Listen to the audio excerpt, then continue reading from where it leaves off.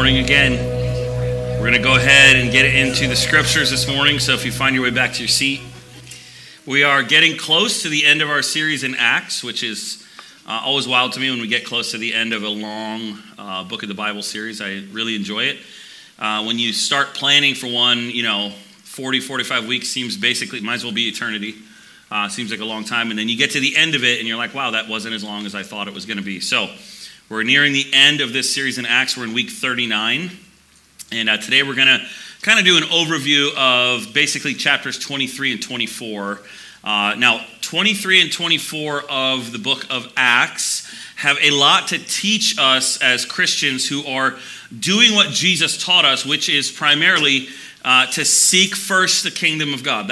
Jesus was all about the kingdom of heaven, the kingdom of God. We've said this before, but what got him crucified in the Roman Empire was that he went around saying there is another king besides Caesar. And that ultimately is what we're saying too, and that's why we can be controversial from time to time, because what we are saying is the empires of this world are not the real thing.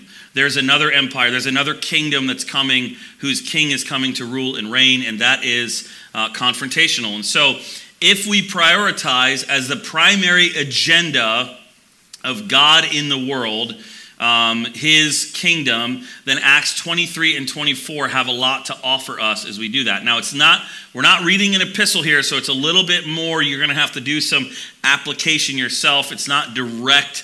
It's not a prescription for us. In fact, it's just a description of what was going on in the New Testament, but there is much for us there. And so one of the more apparent things, the truths that we can find in the text we're going to be in today, is that we can be at peace even in the midst of very stressful situations that we might find ourselves in, because good news, God is in control. Now, I don't mean that in a fatalistic way, which means that, we're just puppets and everything is under God's command. I don't mean that, but at the same time, I do mean that God is sovereign and he is in control. And if you're like, wait a minute, I don't like living in tension, sorry, that's life, is tension between two realities.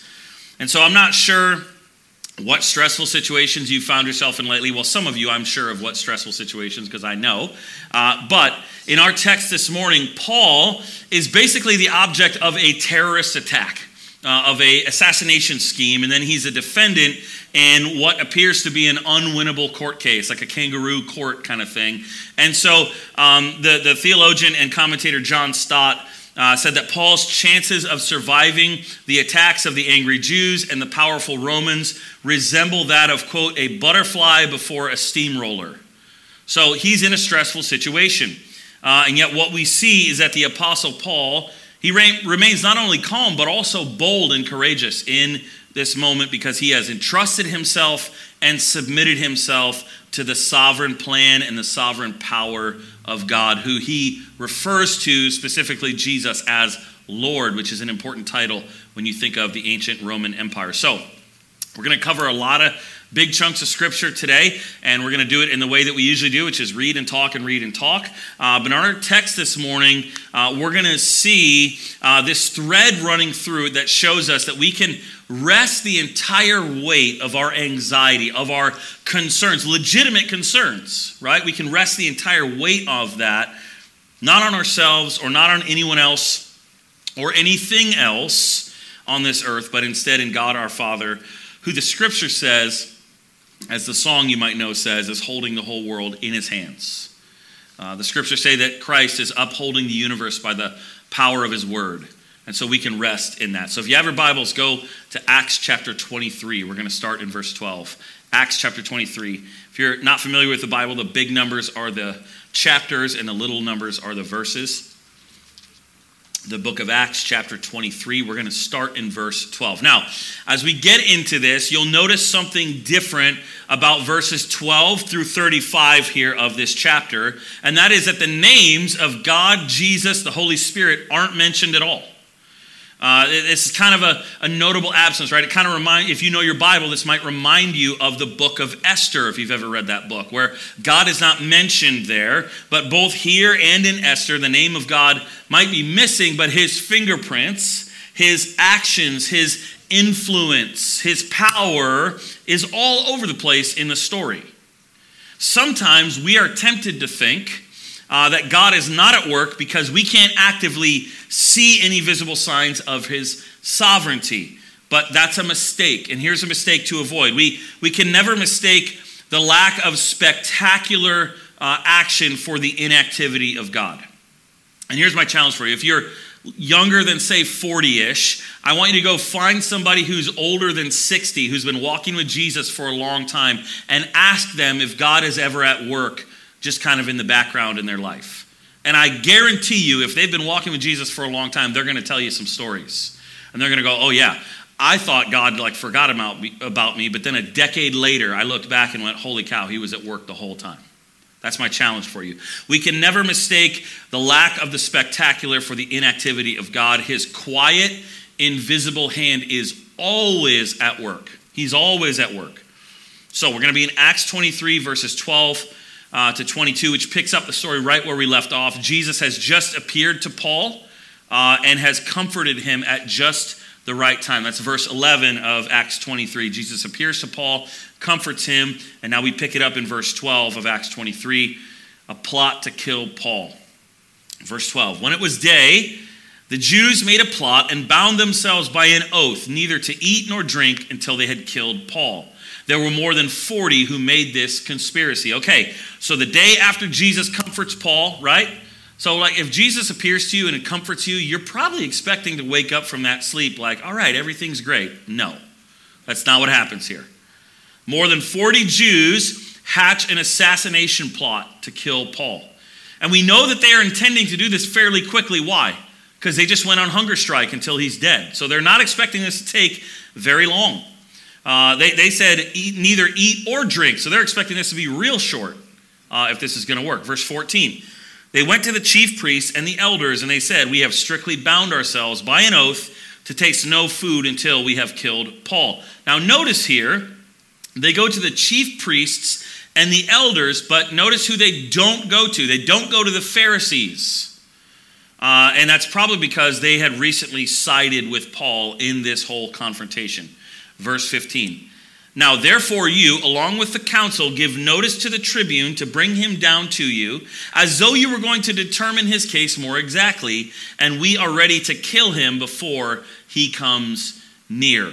So, we have the murder plot here. These 40-something Jews, they go to the religious leaders and they say, religious leaders, we need you to act like you're reconvening to discuss Paul's crimes, and when Paul gets close, our assassins are going to intercept him and execute him, right? Like imagine, we read this and it's like, oh yeah, crazy story. But imagine this happening in a church. Like a couple of you come, or 20 of you are like, hey, we're not eating and drinking until so-and-so is, I was going to say a name there, but that's mean. Until so-and-so is dead in our church. And they come to me and the elders and are like, hey, listen, we're not eating or drinking until this person is dead. So here's what we want you to do. Get him to come in to have a meeting with you, and we're going to hide in the bushes and jump out and kill him. Crazy, right? Nut stuff. And so this is a crazy, evil plan. But here's what's interesting. This plan would actually appeal to Ananias the high priest. If you were here last week, you might remember that we said that he is known for violence and for basically being unwise and violent like that. But God has a different plan, as he often does. And as God often also does, he uses a really unlikely character to carry out his plan. Look at verse 16. Now the son of Paul's sister heard of their ambush, so he went and entered the barracks and told Paul. Now, if you're like me, and this happened a while ago when I was reading back through Acts again, you're like, oh yeah, Paul has a family. Like, we never think about that, but here he has a family. This is the only mention of Paul's family in the New Testament, so now we know for sure that he's got a sister and he has a nephew. Really interesting. 17, Paul called one of the centurions and said, take this young man to the tribune, for he has something to tell him. So remember, centurion is beneath a tribune. There are different levels of officer within Rome. And so he says to the centurion, one of the guards, hey, this guy has something to tell your boss. Go take him and let him tell him. So, verse 18, he took him and brought him to the tribune and said, Paul the prisoner called me and asked me to bring this young man to you, and he has something to say to you. The tribune took him by the hand and going aside asked him privately, what is it that you have to tell me? Now, We don't know exactly how old Paul's nephew here is, but the fact that Lysias, who's the tribune here, takes him by the hand suggests that he's probably a little kid. He's probably a young boy, right? Imagine a young boy coming up to tell you something and you're like, oh, what do you have to tell me? Bending over to listen as we do to a little kid. That's the picture we're getting here. 20, and he said, the Jews have agreed to ask you to bring Paul down to the council tomorrow, as though they were going to inquire somewhat more closely about him. But do not be persuaded by them, for more than 40 of their men are lying in ambush for him, who have bound themselves by an oath neither to eat nor drink until they have killed him. And now they are ready, waiting for your consent. So the tribune dismissed the young man, charging him, tell no one that you have informed me of all of these things. So let's just take a break here, pause here, and kind of marvel at the sovereignty of God. He often uses little things like very young people to accomplish really big missions. There's no burning bush moment here. There's no bright light from the sky. There's not a disembodied hand writing on the wall like in the Old Testament. That's not what we see. Paul's life is spared. Why? As a result of just people doing the right thing, doing the next right thing that happens to be right in front of them. Paul's life is spared because other Christians did what was right. That's interesting.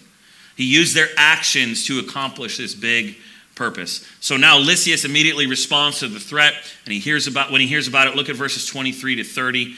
He sends Paul to Felix the governor, verse 23. Then he called 2 of the centurions and said, get ready 200 soldiers with 70 horsemen and 200 spearmen to go as far as Caesarea at the 3rd hour of the night. Also provide mounts for Paul to ride and bring him safely to Felix the governor. So what does Lysias do? He summons, in order to protect Paul, he summons the centurions to prepare 200 infantrymen, 200 soldiers, foot soldiers, 70 cavalrymen, or mounted soldiers, and 200 spearmen, men with spears, right? And so we said this before, but again, this is a reminder that God can and God does use wicked secular governments to achieve his purposes. The Roman Empire was not an empire of morality. It was an empire of power. And yet God is like, yeah, but I'll use that too. As Proverbs 21 reminds us, he turns the hearts of rulers and kings. So when you pray Psalm 21. When you pray for the country or our county or our mayor or whatever governing officials you want to pray for, take Psalm 21 as your lead and pray that he would turn the hearts and the rulers of kings and those in high places. So, in order to bring the governor Felix up to speed on the situation, Lysias writes him a letter in order to tell him what's going on. This is what he says in verse 25. And he wrote a letter to this effect: Claudius Lysias, to his excellency the governor Felix, greetings. Now, this is kind of a laughable opening line, because historically what we know about Felix is that he is actually a temperamental, violent, and very ineffective governor. He's not a good governor, and yet Lysias is like, Your Excellency, which if somebody is in power above you and you know that they're ineffective and bad and violent, this is how you talk to them, because you got to butter them up. Verse 27. This man was seized, referring to Paul, seized by the Jews, and was about to be killed by them when I came upon them with soldiers and rescued him, having learned that he was a Roman citizen. Now, this is interesting too, right? Because if you remember back to the last couple weeks, you might notice Lysias conveniently left out a couple little facts, like the part where he thought Paul was an Egyptian revolutionary and almost had Paul, who's a Roman citizen, flogged illegally. He kind of forgot about that.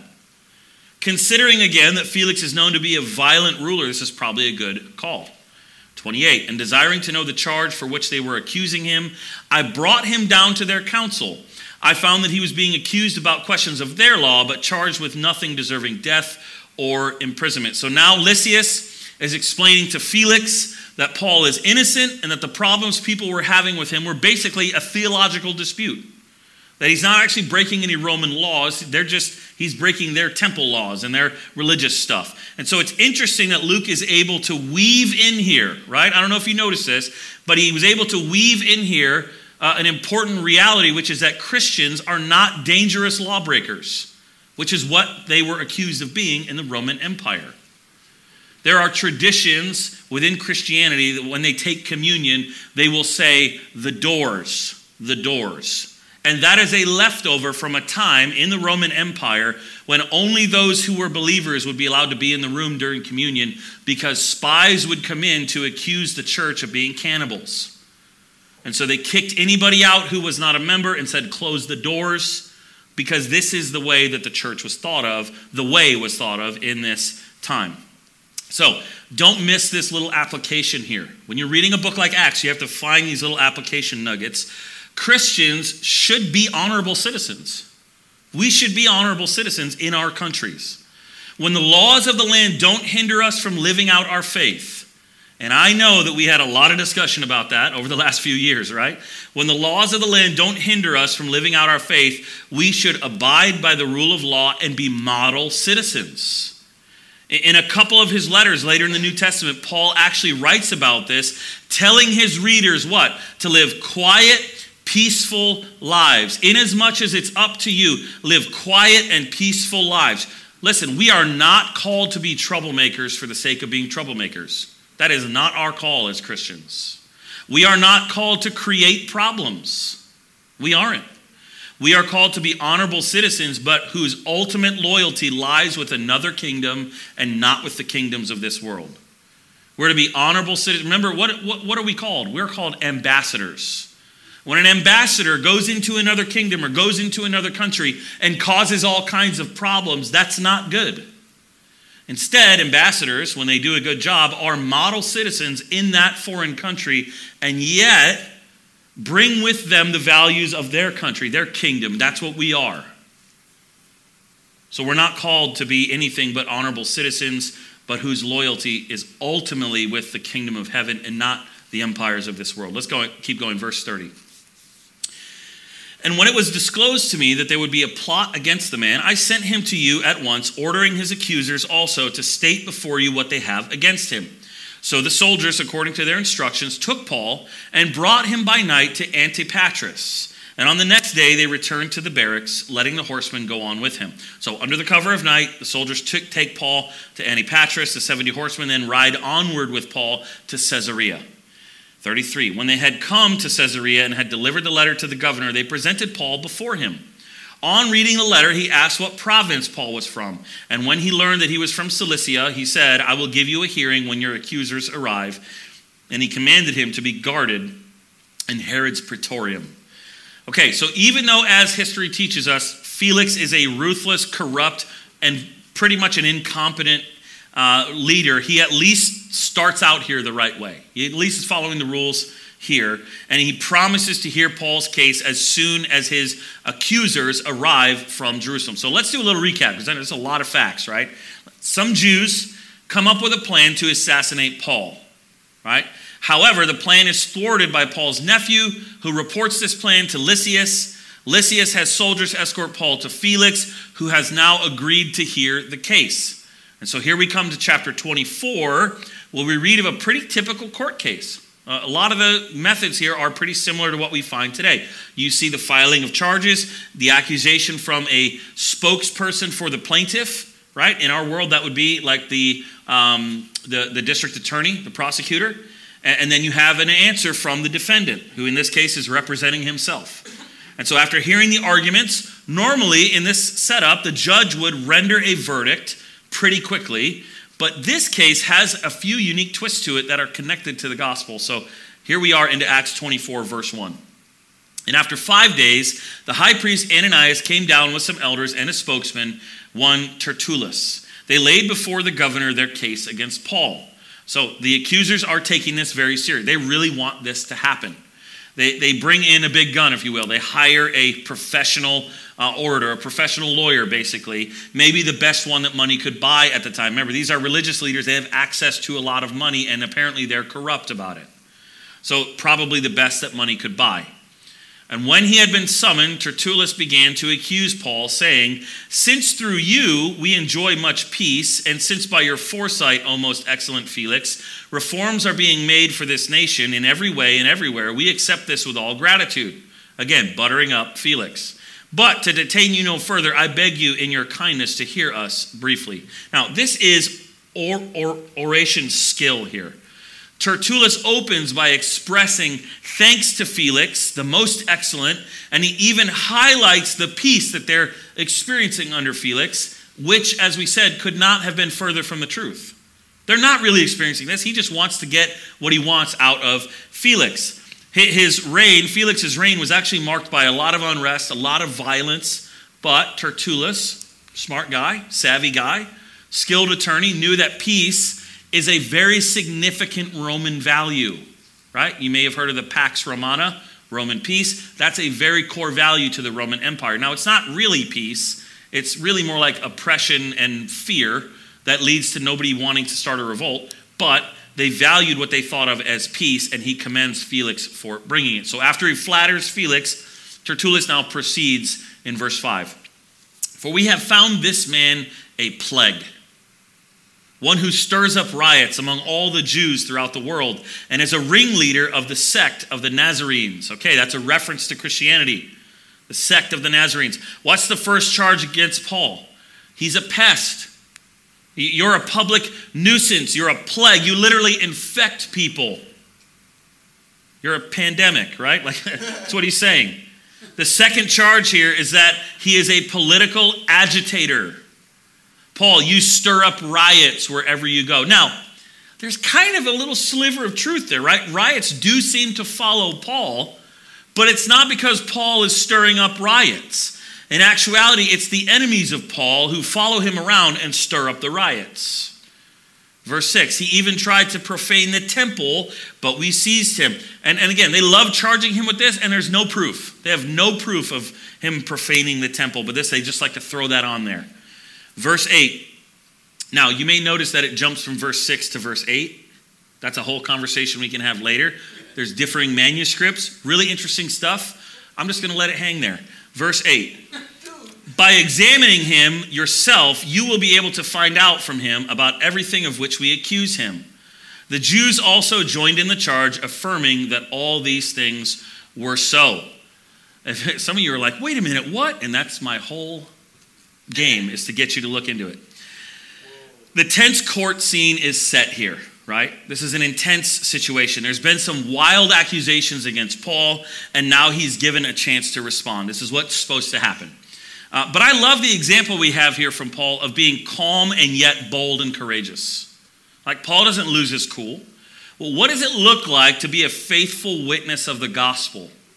It looks a lot like Jesus, and it looks a lot like Paul here. And so verses 10 to 21, Paul is going to seize this opportunity, right? I mean, imagine where he is. He's in he's in front of this really powerful person who is asking him to give a defense for himself. And Paul's like, all right, I'm going to seize the opportunity to not only give a public witness of his own innocence, but also he's going to weave the gospel in there. Verse 10, and when the governor had nodded him to speak, Paul replied, knowing that for many years you have been a judge over this nation, I cheerfully make my defense. Now notice Paul doesn't lie to him. He doesn't butter him up. He doesn't say, and you've been a great leader for many nations. He just says, hey, you've been here for a long time, and I'm glad to make my defense to you. Verse 11, you can verify that it is not more than 12 days since I went up to worship in Jerusalem. And they did not find me disputing with anyone or stirring up a crowd, either in the temple or in the synagogues or in the city. Neither can they prove to you what they now bring up against me. So he gets straight to the point, right? He says, look, it's only been 12 days, and it's pretty difficult in Paul's day to incite a riot in under 2 weeks, right? And then Paul points to the obvious, and he uses logic. They can't even prove the charges they have on me. So this, again, is an example that, like, as Christians, sometimes people teach that we're not like, oh, you can never defend yourself. No, that's not true. Here, Paul is defending himself, right? But now Paul makes a shift here, and don't miss this. This is really, really incredible. Verse 14, but this I confess to you, that according to the way, now that's the verbiage for Christianity, according to the way, which they call a sect, remember they called it a Nazarene sect, I worship the God of our fathers, believing everything laid down by the law and written in the prophets, having a hope in God, which these men themselves accept that there will be a resurrection of both the just and the unjust. So I always take pains to have a clear conscience towards both God and man. So what does Paul claim? He claims a few things. He claims not only to be innocent, but he also claims that he actually has a faith that's in accord with the fundamental outlook in Judaism, a belief in God, a trust in the scriptures, a belief in future judgment, a belief in the importance of holiness. Paul is essentially saying, look, my conscience is clear.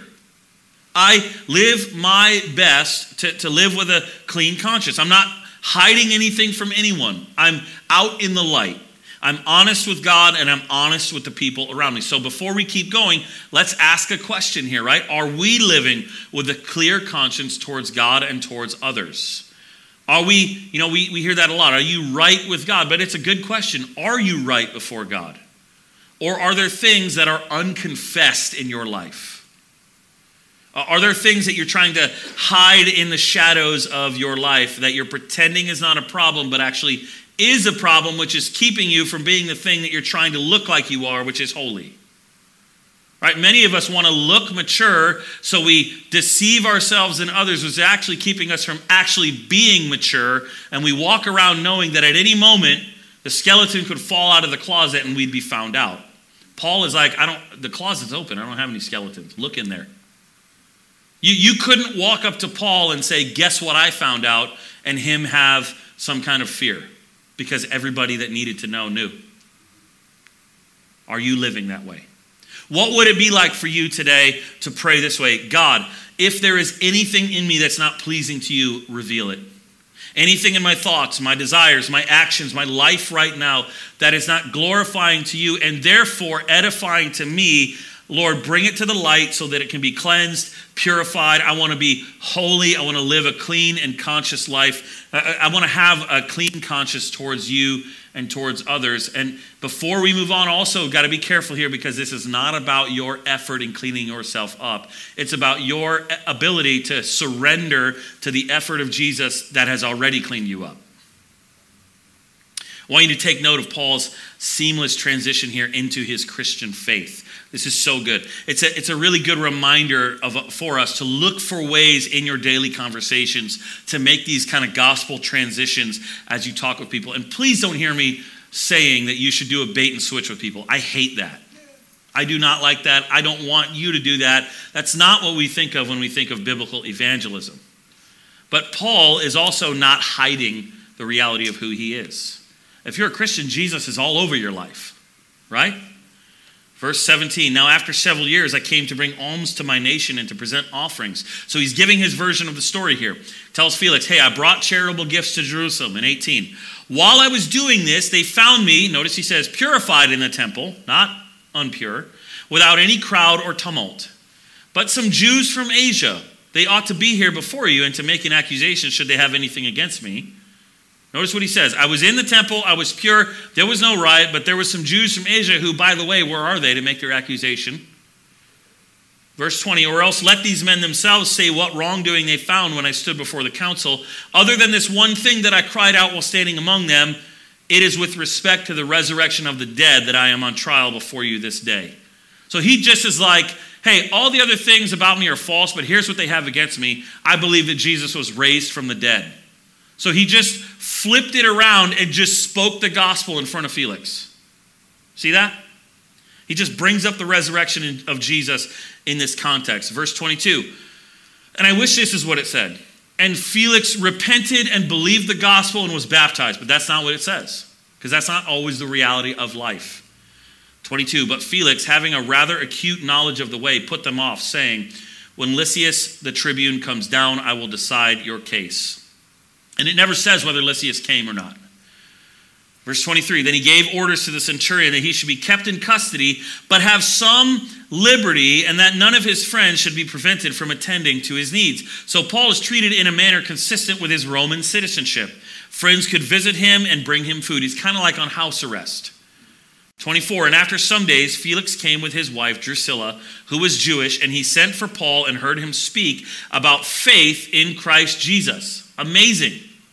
Felix, probably, I'm guessing, under the influence of his wife, Drusilla, who, by the way, is actually his third wife. She apparently divorced her husband to marry Felix. Big scandal, but that's another story. Anyways, Felix sends for Paul to hear him speak about Jesus, right? I mean, golden opportunity on golden opportunity here. If you're imprisoned and the governor of an entire province goes, hey, I want you to come tell me about this Jesus gospel thing. Amazing opportunity. Verse 25. And as he reasoned about righteousness and self-control and the coming judgment. Now, what is Paul highlighting here? We said these things in the creed earlier. Paul highlights God's holiness, man's sinfulness, and the judgment that is coming. Paul was showing Felix why Felix needed Jesus. And note here that Paul's sermon is not like a self-help talk. It's not a nice, warm, uplifting talk. It involves gospel confrontation with a call to repentance. None of these points are popular then, and none of these points will always be popular today. And this is why the gospel message has been and always will have a thread of confrontation to our own sinful desire to be our own ruler. Ultimately, what is at the heart of all of our sin and our rebellion against God? We like to sit on the throne of our own life. We like to do what we want to do, when we want to do it. And God, yeah, I guess that's cool if you want to be around too. And Jesus comes along and says, no, I'm Lord. I'm King. And I want to bring you into my kingdom. And in order to do that, I'm going to lower myself all the way down to the death of a thief on a cross and bring you in so that you can live in my kingdom and see me as Lord. So our call is to speak his word in humility and in love as a faithful messenger. I had a similar conversation like this with somebody the other day on a playground, sitting on a bench waiting for our kids. And I had this conversation, and I wasn't angry and he wasn't angry, but we talked about sin and judgment and who Jesus is. So how did Felix respond to Paul's sermon? Again, I wish it was, and he was baptized right then. But verse 25, and as he reasoned about righteousness and self-control and the coming judgment, Felix was alarmed and said, go away for the present. Now, I wonder if you've ever had somebody basically respond this way. You share the gospel and they're like, man, get out of here. I don't want to hear this. When I get an opportunity, I will summon you. So he rejects the message, and Felix is convicted of sin, right? He's like alarmed about the sin judgment part, but he's not transformed. He's not changed. He hasn't gone all the way to submitting himself to Jesus. Verse 26, at the same time, he hoped that money would be given him by Paul. So he sent for him often and conversed with him. So we see his bad faith motives here. He continues to call for Paul, but he's more interested in greed than in God, right? He was looking for a bribe from the Apostle Paul. He cared more about his own career and money than salvation through Jesus. So for us, it's a lesson to say, don't be like Felix. Don't treat the gospel and the message of Jesus as a way for you to get to something else that you really want, which in this case is money and power and acclaim, right? Jesus is not the path for you to get the thing you really want. It's not come to Jesus and then have a great marriage or be a great parent or have a great life, because Jesus is the end. He's not the means. You might come to Jesus and still have a rough marriage, but you have Jesus. So don't be like Felix. Repent, trust in Jesus. Verse 27. When 2 years had elapsed, right? Not 2 weeks, 2 years. It's a long time. Felix was succeeded by Porcius Festus, and desiring to do the Jews a favor, Felix left Paul in prison. So should Paul have been released? Absolutely yes. But that would have upset the Jews, and Felix apparently feared man more than he fears God, and so he doesn't want to do it. And many scholars believe that it was during this 2-year span that Luke wrote the book of Luke and wrote the book of Acts that we're reading now. So at the end of chapter 24, we see yet another illustration of God being in control even when we're going through trials. And so if you find yourself, like Paul, in a perplexing season, take comfort in this. God has not forgotten you. He can't forget. Paul sat in prison for 2 years, but God was at work. God didn't turn around and be like, oh my gosh, I forgot about you, Paul. That's not how this works. God was at work. And so may we, like Paul, look for every opportunity to share the gospel with whoever God puts in front of us at any given time even if we know their motives are not really there to hear it, because we believe that God can do what God does. And so we just do the next right thing that's in front of us, share the gospel, humbly share the word of the gospel with people. And so this is my prayer for us, that we would be like Paul, we would look for those opportunities, and that we would remain calm and bold at the same time, even in the midst of these really, really stressful situations, maybe long-term stressful situations that we find ourselves in, because why? God is with us, and he's in control, and he loves us. Let's pray. Jesus, we thank you for, again, these stories. We thank you for our kids who we get to share these kind of stories with, and we thank you for the opportunity to share the gospel with them and with everyone else in our lives. And Lord, we just, as we think about a new kind of season starting here, the fall and the kickoff and school and all that means for all of us, whether we have kids in our house or not, Lord, would you give us the boldness to look for those opportunities to build relationships in this season where everybody's kind of back into the swing of things after summer break, and we might have more opportunity to share the gospel with people by our lives, yes, but also by our words when given the opportunity. We ask you to bless the rest of our morning today, and that we'd go out from here and be salt and light. Amen.